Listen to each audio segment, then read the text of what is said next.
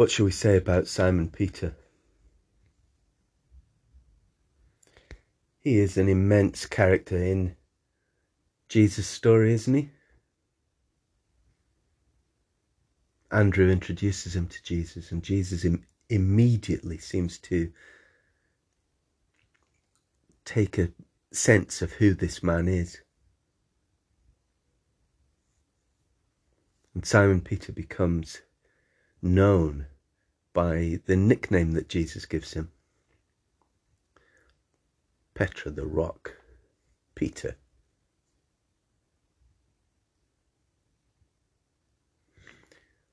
Throughout the 3 years of Jesus' ministry, other disciples are mentioned.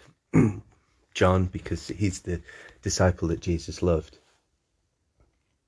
Thomas, who obviously had his ups and downs with Jesus. Nathaniel, because at first he's so, well, we'd say gobsmacked that anything good can come out of Nazareth. But Peter is consistently, well, he's consistently himself. We know that we'd all fall out with Peter at some stage. But we'd say things about him like, but he's good-hearted. He's 100%er. He takes on responsibility. This Peter towers in the middle of this group of disciples. It's no mistake that he goes on to become the organizer of the group, the main spokesperson, the one who risks everything. Peter, a rock. And if we think about his background, there he is, a fisherman. Peter the fisherman. And you know what this means in, we could call it Middle Eastern culture, but he's not only the person who works the boats, but he's the proprietor as well. He has part ownership in the boat. The boat is to support his family and his siblings and so on and so forth. I once asked a Moroccan fisherman, why is it, do you think, that Jesus chose 4 fishermen to be his disciples? Maybe more. He didn't know. I think I have an answer. Because a fisherman is an expert in vicissitudes.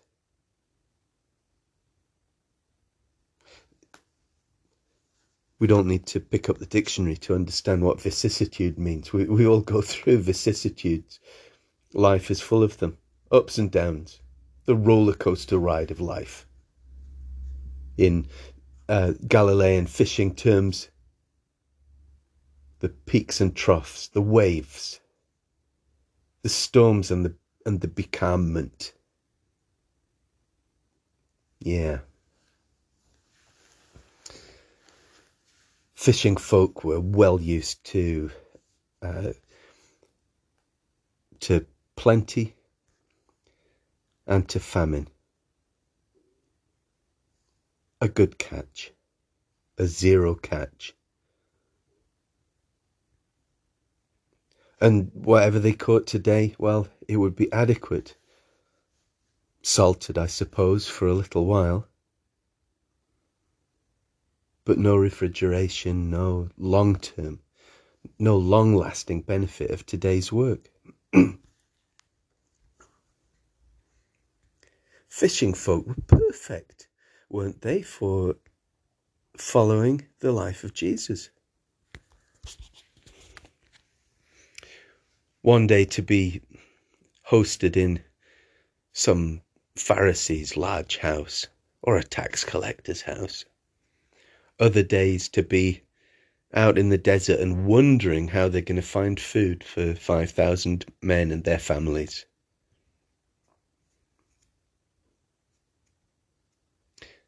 fishing folk were used to feast or famine, I think they were a good choice for Jesus, don't you?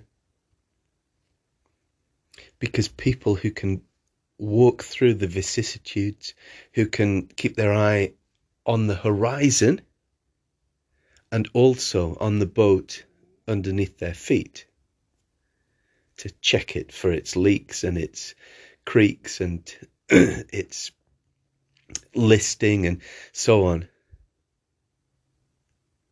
to see the long distance but also to appreciate the importance of Andrew introduces him to Jesus, and Jesus immediately seems to take a sense of who this man is. Simon Peter becomes known by the nickname that Jesus gives him. Petra, the rock. Peter. John, because he's the disciple that Jesus loved. Thomas, who obviously had his ups and downs with Jesus. Nathaniel, because at first he's so, well, we'd say gobsmacked that anything good can come out of Nazareth. But Peter is consistently, well, he's consistently himself. We know that we'd all fall out with Peter at some stage. But we'd say things about him like, but he's good-hearted. He's 100%er. Takes on responsibility. This Peter towers in the middle of this group of disciples. It's no mistake that he goes on to become the organizer of the group, the main spokesperson, the one who risks everything. Peter, a rock. And if we think about his background, there he is, a fisherman. Peter the fisherman. And you know what this means in, we could call it Middle Eastern culture, but he's not only the person who works the boats, but he's the proprietor as well. He has part ownership in the boat.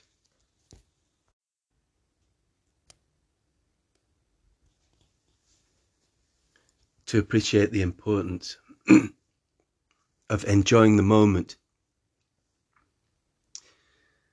these would be the ways that fisher folk could deal with the vicissitudes of life. Feast and famine, wave and trough. And Peter was right there, the proprietor of this fishing enterprise, who literally dropped his nets to follow Jesus. And you see, this is a key moment in Peter's life, of course, but it's also a key moment in the life of our church. If Peter listens to his brother, and presumably they'd been interested in faith and interested in religious things before meeting Jesus. If Peter and his brother had decided, well, Jesus wasn't really the real thing, then who knows what gospel might have been written and what changes there would have been in it. But Peter, the proprietor of the vessel, a son of Zebedee, who was presumably Zebedee's sons, the fishing company on the Lake of Galilee, had Peter not recognized a pearl of great price in following Jesus, something greater than today's worries or today's triumphs, something that would outlast eternity. If Peter hadn't seen that in Jesus there was, the hope of life. Well, he wouldn't have dropped his nets. He wouldn't have abandoned his business.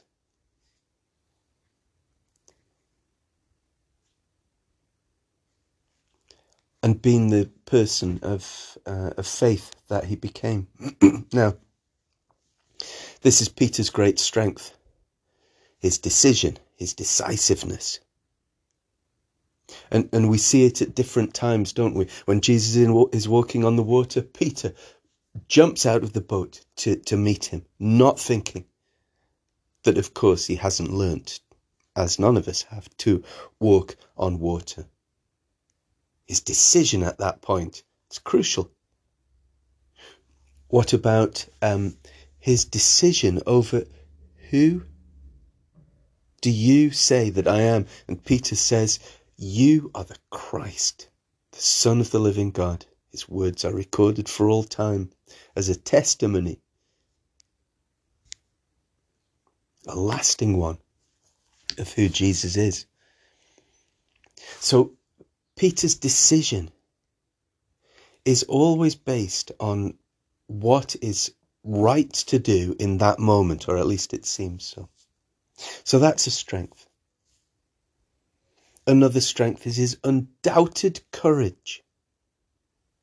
Now, this seems strange in the light of John chapter 18 and 19. But Peter was courageous. Peter was the one who struck the servant of the high priest, who was about to go to all-out war, to go to the mattresses for his Saviour. And that's another strength that Peter had, his loyalty to Jesus. There is something wonderful about the loyalty of this.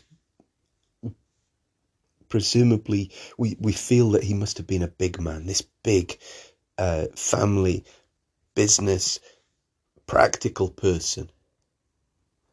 The loyalty that he shows for Jesus is just immense. Where shall we go? He says, you have the words of eternal life.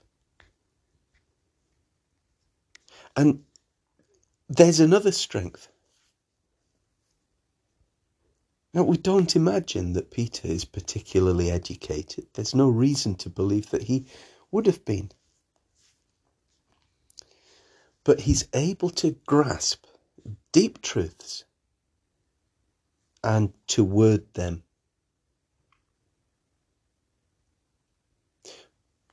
We would be impressed by meeting Peter, wouldn't we? So, here is Peter, the natural leader of this ragtag group of disciples who are diminishing in number as Jesus gets closer to the crucifixion. But there is one weakness, I believe, in Peter that we have to account for. And it's this, that he is too anxious to please. Now we see this twice. We see it in John chapter 13. You know what I'm referring to. Jesus, washing the disciples' feet, comes to Peter and Peter says, no, Lord, you shall not wash my feet. And after an altercation, well, wash all of me then.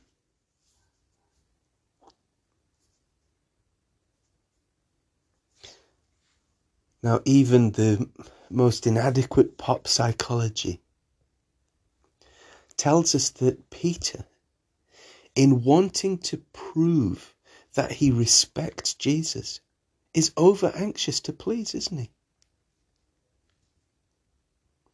He's enjoyed those moments where Jesus has said,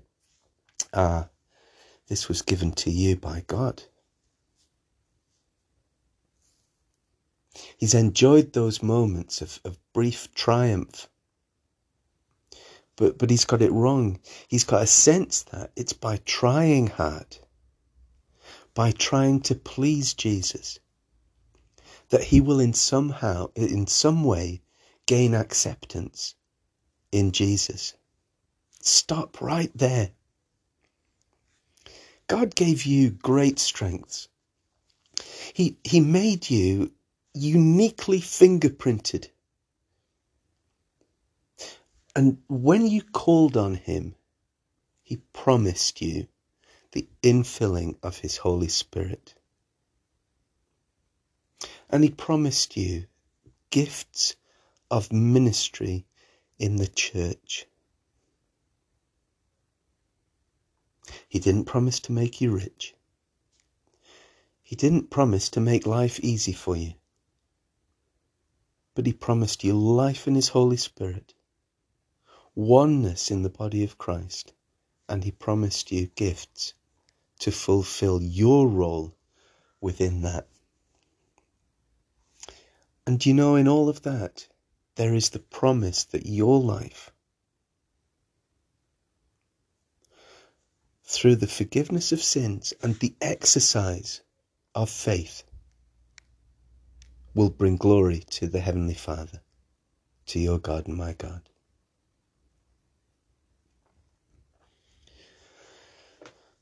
But like Peter,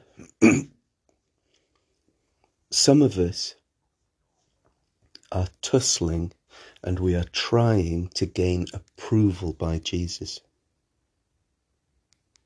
We're trying to, we're lifting our hands up in class and doing that straining noise.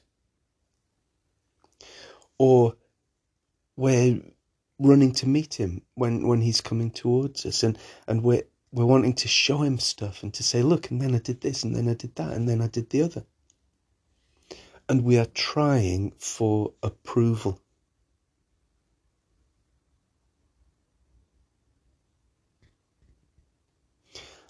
And how often is a great strength also a great weakness? Think about Peter's loyalty, his decision, his sense of worth. They're all strengths. But combined together and slightly misdirected, they become a weakness for him. And that weakness is trying for approval. Now the fishermen, they don't seek approval of the earth or the water. They just get themselves prepared and they faithfully go out each day, and they understand that what they catch has something to do with grace, actually. Grace and preparation combined. But Peter hadn't transferred that thought to the way that he dealt with Jesus. He'd become all little boy again, hadn't he? Choose me, pick me, pick me.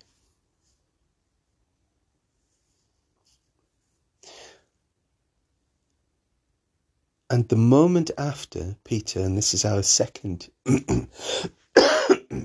time that he betrays this this need to please. The moment after he'd proclaimed Christ, you are the Christ, the Son of the risen God, the living God, sorry. He then upbraids Jesus for Jesus saying that he's going away. And Jesus turns to him and says, "Get behind me."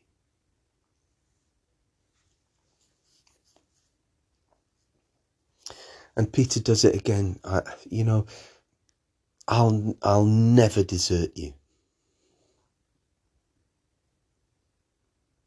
And again, you could say that's his loyalty, that's his decision, that's his sense of what has true value, eternal value. He's looking at the horizon and not just under his feet. But it's misdirected. And when he says, "I'll never leave you," Jesus looks at him. And this is very important for us to understand how we relate to Jesus. But when Jesus looks at him, he says, not betray me? You'll betray me 3 times before the cock's even crowed tonight. And so it happens. And all 4 accounts tell us that Peter wept, that he was devastated by his behaviour. Aren't you one of those? No, I've never seen him. In one account that he uses curses to say that he'd never met Jesus.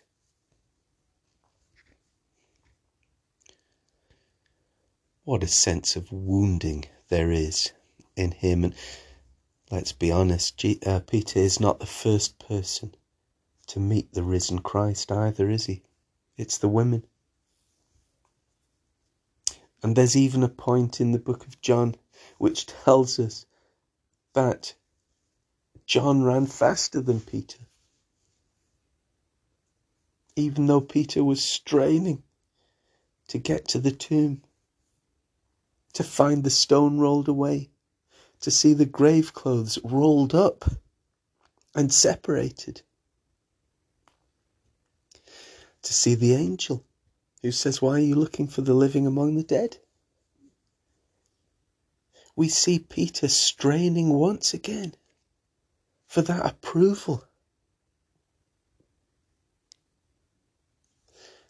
Now hold that thought. When Jesus has appeared to the disciples, there's no great record of what he says to them in the book of John. But what we know is that while he still walks the earth after rising again, Peter organizes a fishing trip. Oh, wait a minute. Can't we hear the stirring of the waters here? Can't we hear the wind coming through the valley? Can't we see the clouds darkening?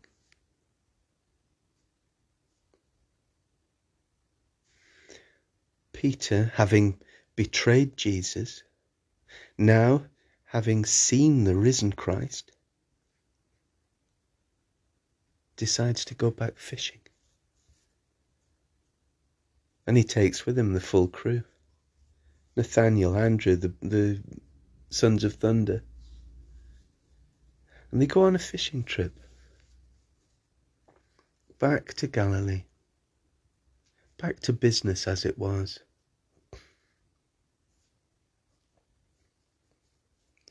Can you see something wrong with that picture, and yet so obvious? The one who's tried all of his life, the one who's tried with Jesus to gain his approval, the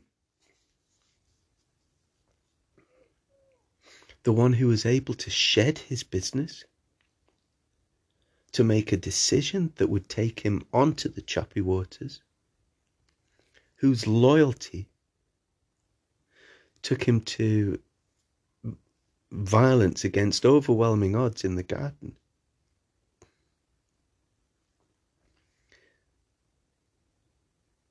Is turning back to what he knows, to fishing again, to making a living. And how appropriate, of course, that he doesn't catch anything. In earlier accounts, in the Gospel of Luke and the Gospel of Matthew, when Peter first meets Jesus, Jesus gives him some advice about fishing. Why don't you throw the nets over onto the other side of the boat? Peter says, well, been fishing all night, but I suppose if you ask us to, we'll do it. And when he pulls up all those fish, he's alarmed at the righteousness of the one who has given him that instruction. And he says, depart from me, I'm a sinful man.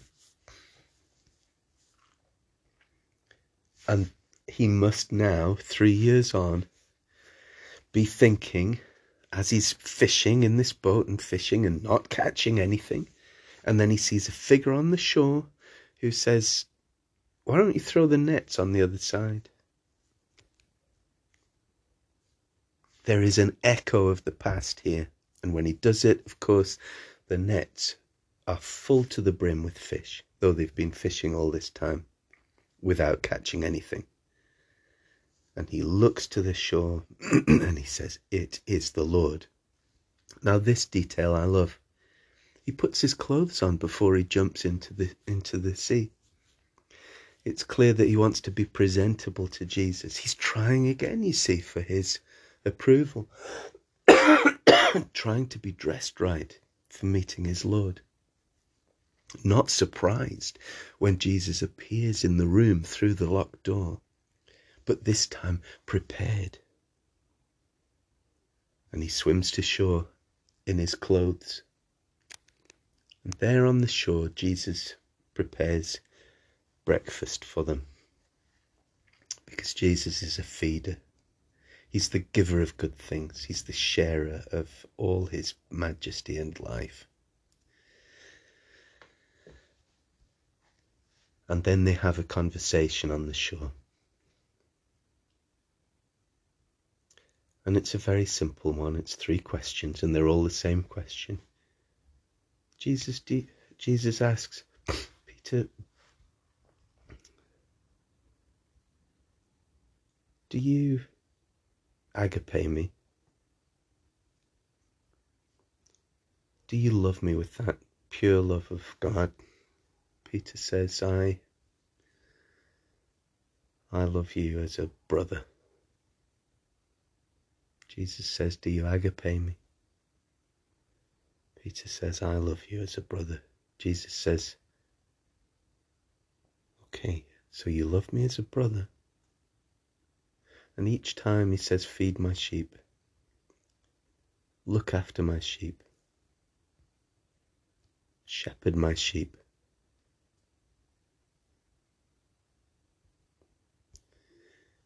He is the good shepherd, passing his mantle to his disciples to leave the water where they fish for fish, to go to land, to become fishers of men.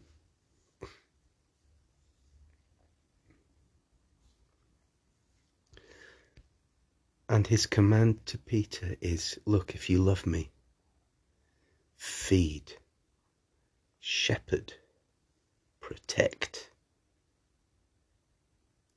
my lambs.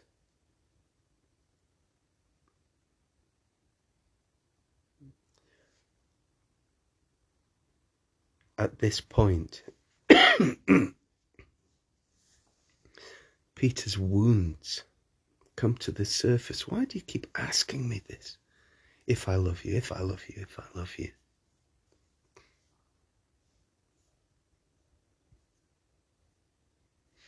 And this is one of the most inconclusive discussions in the gospel.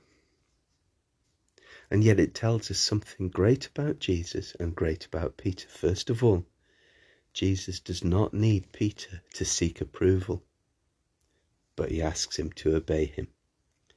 Jesus invites Peter and he challenges him. He calls him to himself. He doesn't say, "You know what, you really let me down on the night of my crucifixion." He restores Peter by also challenging him. And this is the way of Christ the teacher. Not to get bogged down in the personal, though he loves Peter, though he loves him beyond measure. But he doesn't get bogged down in that. He brings him a challenge. Feed my sheep. Shepherd my people. Protect my lambs. Peter the fisherman needs it to be drilled home to him that Jesus has placed on him a responsibility that he must take seriously, and it's the responsibility that is driven by his love for Jesus. Oh, you want to show your loyalty and your love and your decision and your thought of eternity with me? Then do this simple thing. Stop trying to dress up to impress me. Stop trying to make your words so great that I'll be somehow smitten by the beauty of your prayers.